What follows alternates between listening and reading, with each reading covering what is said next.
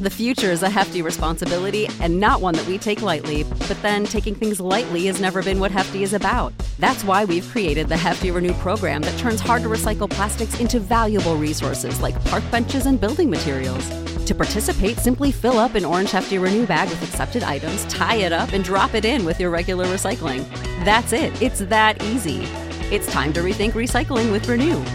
Particular valued resources may vary by geography. More info available at heftyrenew.com. Welcome to Lit Up. This week I have Mickey Rapkin chatting to me.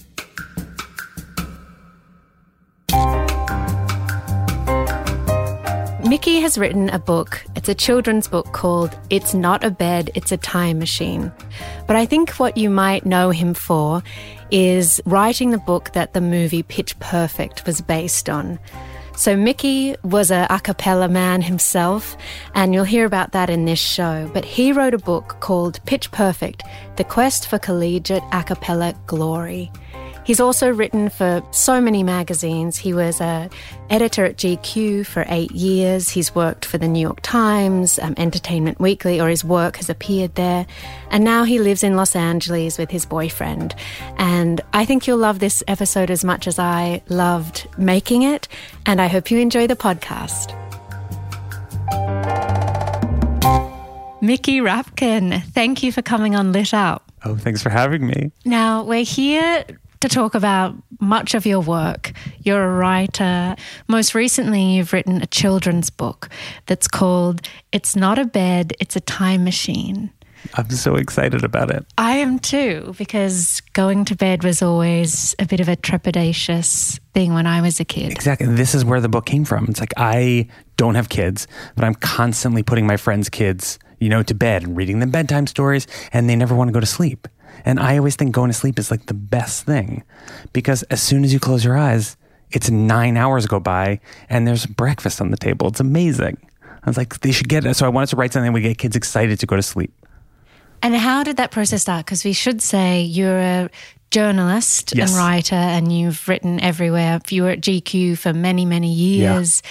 I think you started at Details. Yeah, exactly. And then you have written 3 other books. Yes. The one that probably catapulted you to fame and fortune, I hope, was Pitch Perfect. Now, can you give me the full title and how that came about as well? Yeah, of course. It was Pitch Perfect, The Quest for A Cappella Glory.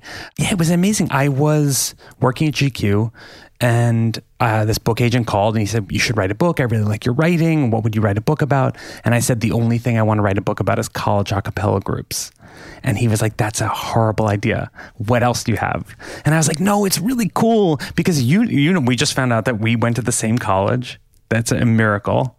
And I went to Cornell, and they had this huge a cappella scene, and I sang in one of those groups. And I was like, no, man, this is cool. I'm telling you, it's like there's all these groupies, and they record these albums and go on tour, and it's this crazy world that all these people have experienced, but nobody knows anything about. And he's like, okay, if that's what you want to write about, you should write it.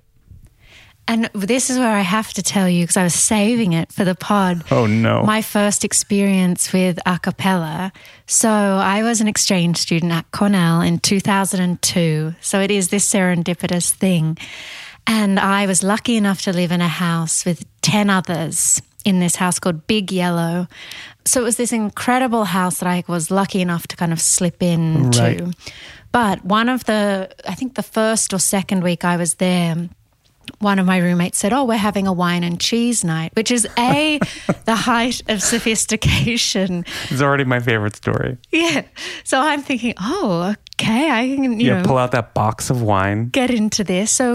So many people arrived, and he kept saying, we have a surprise. We have a surprise. So it was, everyone's mingling, and I'm so happy. And then all of a sudden, the male a cappella group comes in and just starts singing. And I thought I was in a movie because everyone knew what was happening. Right. But I was awestruck. Also coming from Australia, where like that, you just don't really understand that actually happens. Men don't just spontaneously start singing. No, and in such an earnest way. Oh, that's the best part. It's so earnest. So this is why when I made the connection that not only had you written the book that this film or the 3 films are based on, which I love, but that you'd actually been to the school and perhaps been in that group. There was a bunch of all-male groups at Cornell. Would you remember which one you saw? Maybe if you said the names. They all have such... I was in Cayuga's Waiters, a.k.a. The Waiters, which, crazy story. A couple of years ago, I wrote a story for GQ about the a cappella group because they got kicked off campus for hazing. Because they were such bad, tough... We had no hazing. When I was in a fraternity also at the time, that had a ton of hazing.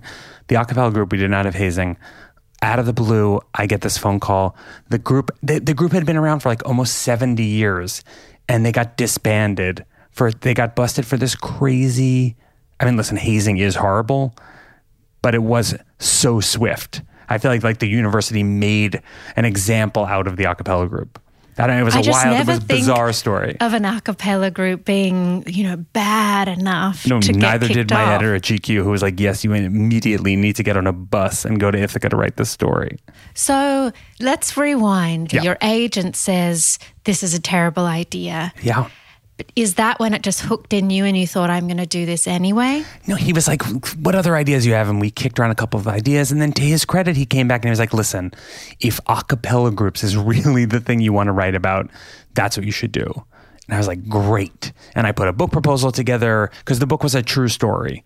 And we were lucky enough to get a couple of offers, and then I started reporting it while I was working at GQ. So the book followed 3 different college a cappella groups over the course of a school year. So I would leave my job on like Thursday night, fly to meet these groups, sometimes on campus, sometimes on their spring break trip, sometimes in a recording studio, sometimes at a competition. And I did that for the whole school year. And I mean, it was exhausting. It was like absolutely insane. I feel like I did it like the last year. I think I was like 29 or something. It was like literally like the last possible year I could have that I had the energy to do this. But it was amazing. I like fell in love with all these kids and their stories. And then while I was writing the book, my agent called me. He's like, do you want to have lunch with Elizabeth Banks? I was like, what are you talking about? He's like, someone passed her the book proposal. She went to Penn, the University of Pennsylvania, which had a huge a cappella scene. She loves this world. She wants to talk to you about turning it into a movie. I was like, yeah, I want to have lunch with Elizabeth Banks. We had lunch. She was like, I want to make your book, like bring it on, but for a cappella groups. I was like, this is amazing. We hugged goodbye. I was like, I'm never going to see this woman again in my life. Because when Classic Hollywood. Exactly. I was like, I worked at GQ. Everyone had these articles optioned all the time. Nothing ever happens. But anyway, could not have been more wrong. She would email, how's the writing going? I can't wait to see chapters. The day the book came out, she took it to Universal, the studio in LA, and they bought the rights. I mean, it was wild. Did you do research on the history of a cappella groups? Because that's something that I don't think many people know about if you're out of the scene. I did a bunch of research, about like the Yale Whiffenpoofs, which was one of the first groups, and they do these crazy international tours every summer. It's like wild. A lot of those kids take off their whole last year of college just to focus on being in the a cappella group. Who comes up with these names? Can you mention... Well, also, do you know why the Whiffenpoofs are the Whiffenpoofs? I definitely knew at one point, and now I have no idea. There's a Whiffenpoof song. I think they're maybe named after that. I just wanted to say it twice in a sentence. Oh, it's hilarious to say. But who are the 3 that were in your book? They were this all-girls group from University of Oregon called DeVC, who had this amazing story where sort of just like in the movie, they'd gotten to the finals of this competition and everyone thought they were going to win and they didn't win. And all but 2 of the girls graduated and they were coming back, with a whole new lineup to like avenge their sisters and finally win. So it was them. Then it was this all-guys group from the University of Virginia called the Hullabahoos, which basically were like the frat guys of college a cappella. They were just like dudes, like bros who like got drunk a lot and sang and were hilarious. And then the third group was the Tufts Beelzebubs, which was another all-male group, but who like really took it so seriously. Like they have these proud traditions, and I was following them over the course of the school year, recording an album. what I love about all these stories is the stakes for everyone involved are huge. You know, they were like really felt pressure to deliver an amazing album. And these girls really felt pressure to win and avenge their sisters. And the Hullabahoos were like so professional about having fun. Like they just wanted to have fun at all costs. I mean, it really was like a wild year. I went with them to basically these guys from Virginia, these like party dudes. You must have partied with them a lot. I really tried not to. Oh, I was yes, like, you're I'm a reporting. professional. But then like, I was really trying to be like a fly on the wall and be as invisible as possible. But my sort of favorite story from the whole thing was the Hullabahoos had gotten hired to sing the national anthem at a Lakers game, at like a huge basketball game at the Staples Center in downtown LA. And I mean, this was like going to be the culmination of their year, basically. And I met them in LA and I don't know, we had fun for a couple of days. And then we were supposed to meet outside the Staples Center. And I'm out there, you know, at the appointed time calling them, guys, where are you? Where are you? They're like, oh, we're on the highway. We can see it in the distance. They're like, well, I don't know. There's so much traffic. We might just get out and run. Like it was this dramatic thing. And I'm calling and I'm waiting and I'm waiting. And they totally missed it. They didn't get there in time for the game. LA traffic. LA traffic is no joke. And they just totally missed it. They showed up like 10 minutes after the game had started. We later found out that the organist, like the piano organist, played the national anthem. Like that's the contingency plan. But anyway, we still had these amazing tickets because part of the gig was like, you stay and watch the game. So we end up sitting like, we weren't courtside, but we had amazing seats. And they were just sort of like sulking. Like half of them were just sulking and depressed. Like, I can't believe we missed this. And the other half were like, well, we're like still here at the game. And we're just like laughing and like drinking a million beers and having fun. I mean, it was wild. But it's also so fun to sing. I was thinking about it last night and I thought I would definitely join the work choir if we were going to go sing at lunch for 40 minutes instead of browse online. Yeah. This is one of my favorite things about the success of the movies, which is like, believe me, no one is more surprised than me that a trilogy of movies was made about college a cappella singing groups. Like that, when I was in college, that like the idea of that would have blown my mind. But this guy I went to high school with became a music teacher, a high school music teacher. And we recently got back in touch. And he told me that they have so many guys coming out to audition for the a cappella groups in their high school because of the movies. Like, not that it made it, I don't want to say made it cool, but maybe it made it, I don't know, maybe it made it cool or it made it exciting or seem fun or, I don't know. The movies, the success of these things, it's all about, you know, finding a family in an unlikely place, which is what choir is for so many people who, you know, are in high school and feel lost or, I don't know, don't feel comfortable in their own skin, and they join the singing group and it gives them confidence or it gives them a family. So that makes me so happy that kids are out there starting to sing because of this.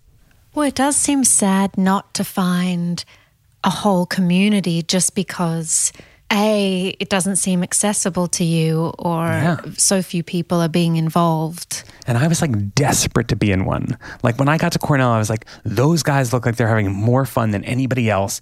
I want to be a part of that. And I auditioned 4 times. I like kept going back. I was like, you know what? I just want to give it one more time. I was like so embarrassed, but I really wanted to do it. Every time I'd see them on campus, I'd be like, I really want to be up there. So how did you finally get in? I'm like, what changed? I'm still not sure if they just took pity on me and they were like, clearly this guy is determined. Maybe we can teach him how to sing. Or, I mean, I don't know if I got marginally better in time. I have no idea. But, I mean, being in that group changed my life.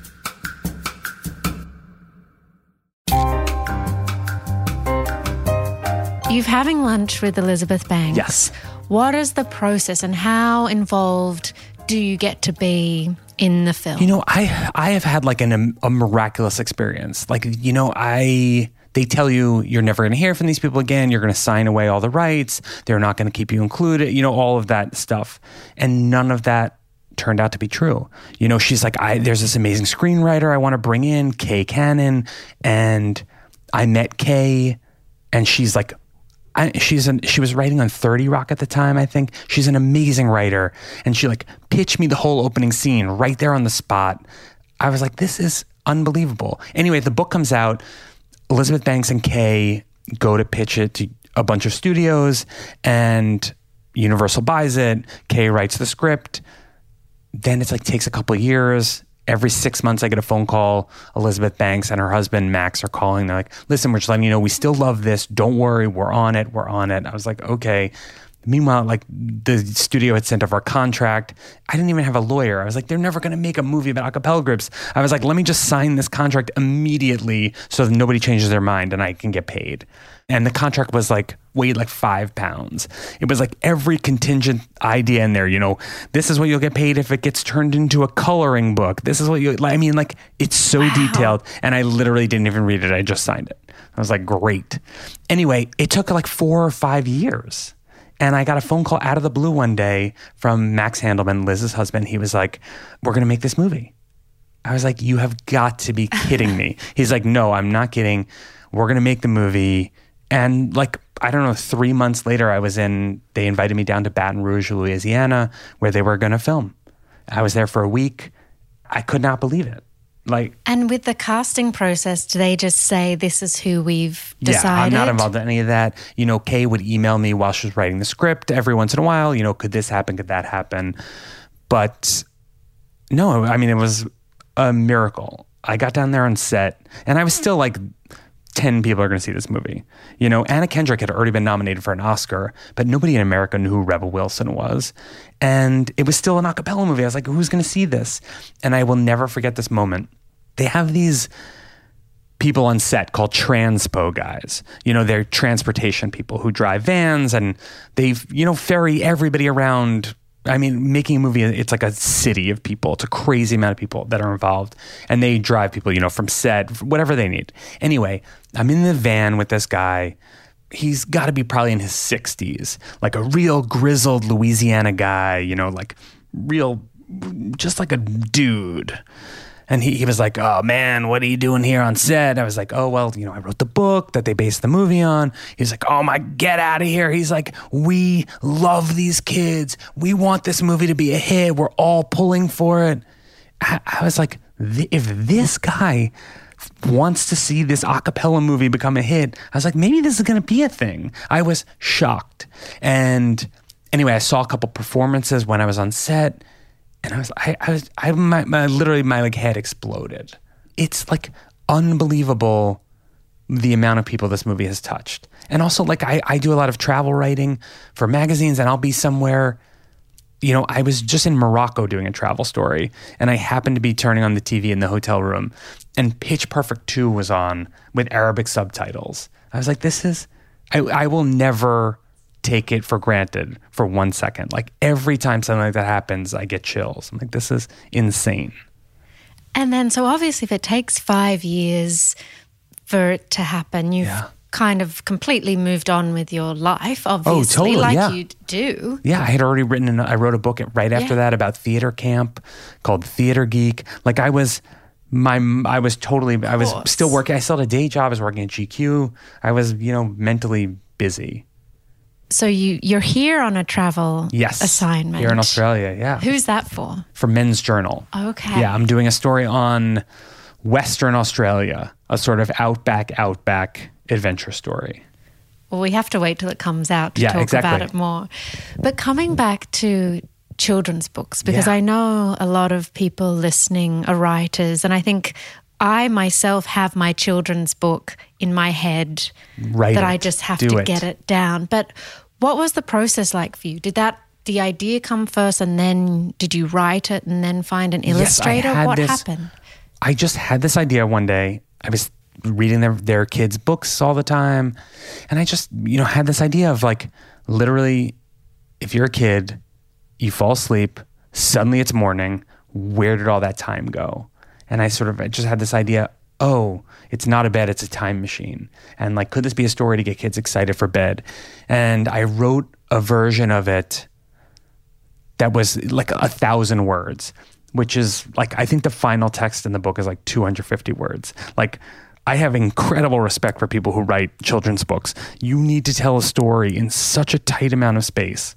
But anyway, so I wrote this thing And I sent it to my book agent, the same one who sold the Pitch Perfect book. And I was like, hey, I had this wild idea for a children's book. I know this business is really hard, but anyway, here it is. See what you think. And he was like, I don't know that much about children's books, but this is a funny idea. Let's give it a shot. He sent it around to a bunch of publishing houses. One editor wrote back. She's like, I love this idea. This is not, what you sent is not a children's book, but I love the idea of this. Let's see if we can work on it together. And if it gets to a place where it is a book, maybe I'll buy it. I was like, okay, what do I have to lose? I don't care. So I was, doing revisions for her. And the best piece of advice she gave me was, in a great children's book, the words should not work without the pictures, and the pictures should not work without the words. So I was like, oh, okay, that makes sense to me.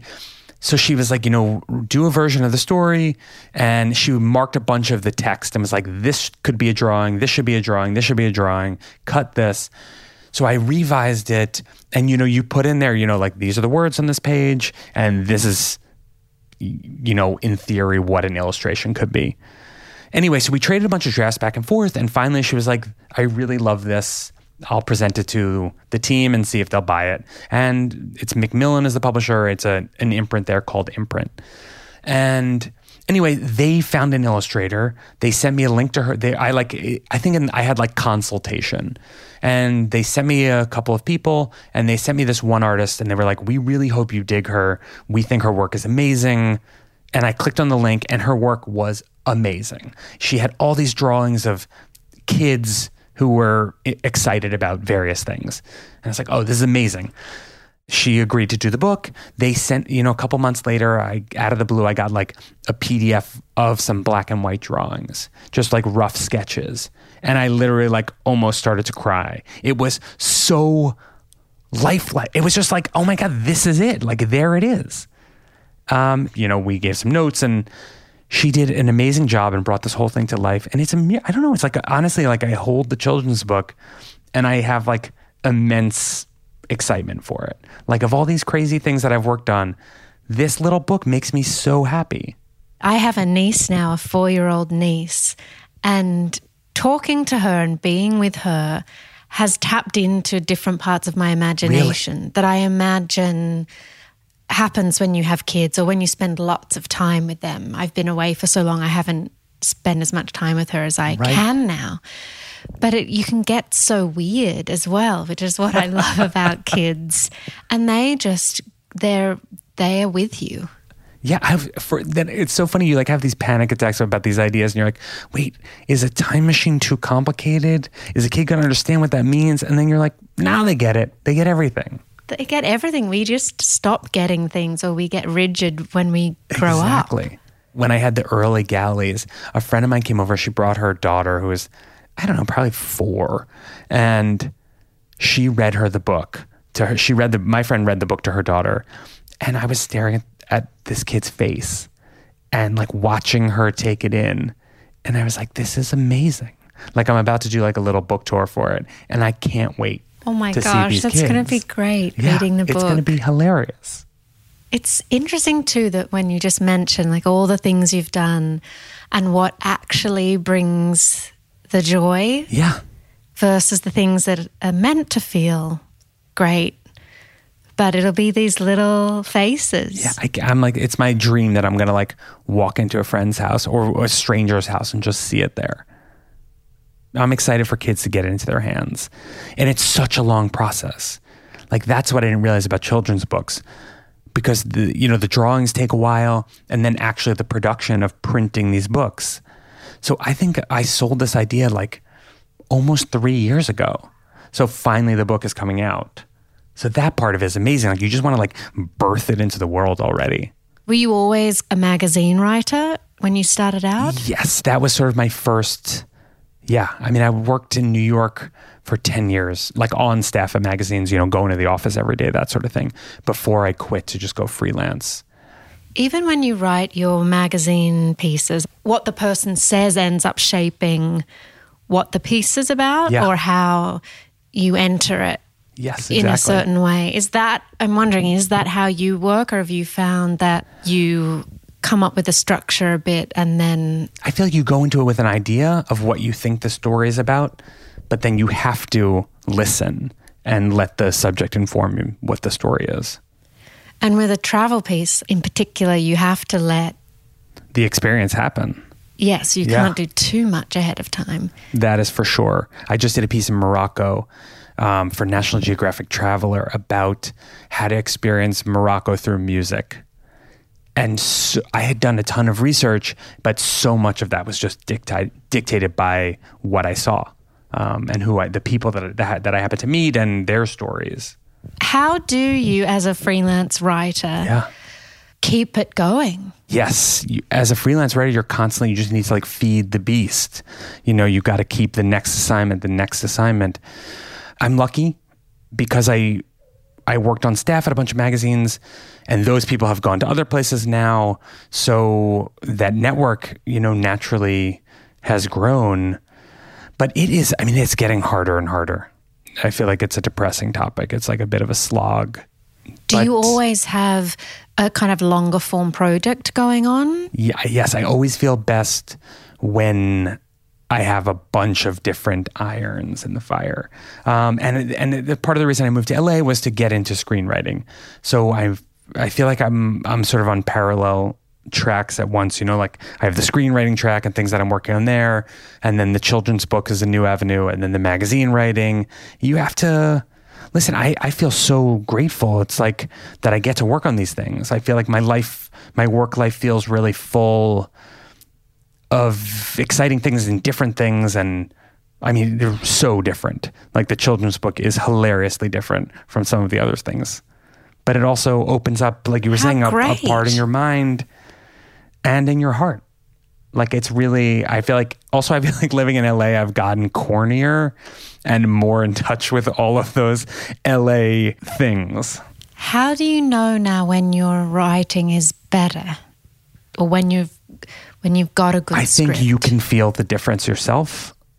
I hope, knock on wood, but I feel like sometimes when I'm writing something now and I'm reading it, it feels like, oh, this feels grounded. This feels like the characters are making decisions that you can understand why they're making the decisions they're making, and each scene builds to the next. I don't know, just the mechanics of it feel stronger. And also the response from other people is a huge difference.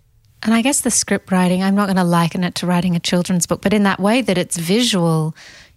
Yes. I imagine letting go of the beautiful descriptive language that you have, especially in a magazine feature or a book. No, it's the like freedom. plot. At least the kinds of thing I'm writing now, it's like plot. And you rely on... every scene needs to move the story forward. Why is this scene here? Why are they having this conversation? Does it move it forward or not? And if it doesn't, you have to cut it. It's a totally different art form. The whole thing is different. And are you already working on another children's book? Yes. It's going to be a series, this one. It's going to be a series of books that aims to get kids excited about things that they're typically afraid of. So the next one is, it's not a school bus, it's a pirate ship. Because I always think back, I'm 41 and I can remember the first time I got on a school bus like it was yesterday. Like I remember who I sat with, that I cried. I remember all of it. And I feel like kids are really taking the bus to school can be really scary, but it doesn't need to be. So in this one, the kid is afraid to get on the bus, and his mom, is encouraging him. And as he's getting on the school bus driver is like, there's nothing to be afraid of. It's not a school bus, it's a pirate ship. And it's about like using your imagination to make something fun. So he meets a friend, this girl on the bus, and she's way more adventurous than he is. And, she encourages him, and they have this sort of adventure. And then, they eventually get to school, and then he's afraid to go into... spoiler at the end of the book, but he's afraid to go into the classroom, and she's like, it's not a rug, it's a magic carpet.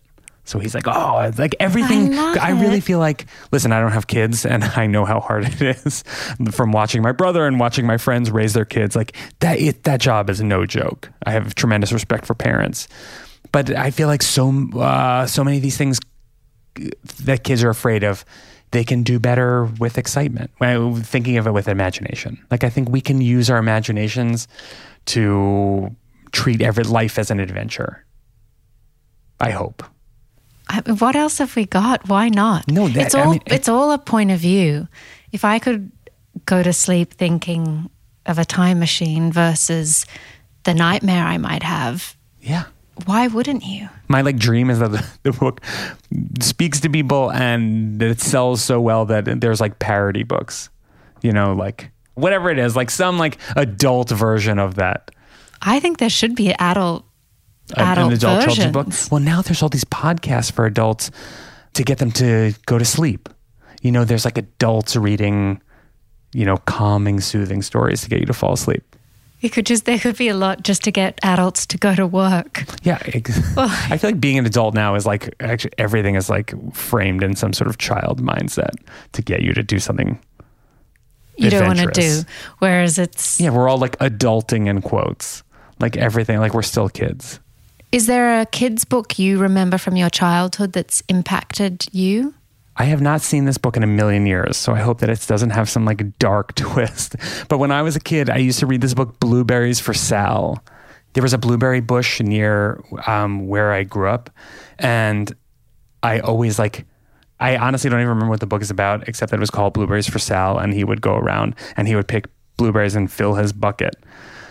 And I just remember every summer feeling I would get my pail, and I just remember the pictures were his pail was overflowing with blueberries, and you need a million blueberries to fill a pail. They're very small, but I just remember, I don't know, I would imagine that I was Sal and I was filling my blueberries. I don't know.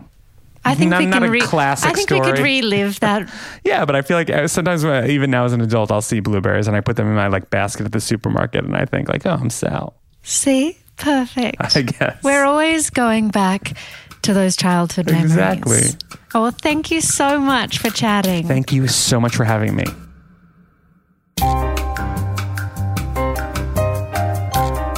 The big thing I took away from this episode was to write about what you love and what you're obsessed by. The fact that agent said to Mickey, a cappella sounds like a really bad idea. You shouldn't write about that. Just made me laugh and made me so happy that he stuck to his guns and did it. Because obviously it was so specific and it got into all the little nuances of that world that it came to life and then had such a bigger life that has touched so many people around the world. So I think that was it. If you're obsessed with something and you have a book that captures that world so beautifully, please let me know and I might be able to track down that author and we can bring that world to life on the podcast. So tweet or Instagram me at LitUpShow. I can't wait to hear what your obsessions are. You know how to book flights and hotels. All you're missing is a tool to plan the travel experiences you'll have once you arrive. That's why you need Viator. Book guided tours, activities, excursions, and more in one place to make your trip truly unforgettable. Viator has over 300,000 travel experiences to choose from. Everything from simple tours to extreme adventures and all the niche, interesting stuff in between. So you can plan something that everyone you're traveling with will enjoy. Real traveler reviews give the inside scoop from people who've already been on the experiences you're considering. So you can plan with confidence. Free cancellation helps you plan for the unexpected. And 24/7 customer support means you can travel worry-free. Download the Viator app now and use code Viator10 for 10% off your first booking in the app. Find travel experiences for you. Do more with Viator. When you need mealtime inspiration, it's worth shopping Kroger, where you'll find over 30,000 mouth-watering choices that excite your inner foodie. And no matter what tasty choice you make, you'll enjoy our everyday low prices, plus extra ways to save, like digital coupons worth over $600 each week. You can also save up to $1 off per gallon at the pump with fuel points. More savings and more inspiring flavors make shopping Kroger worth it every time. Kroger, fresh for everyone. Fuel restrictions apply.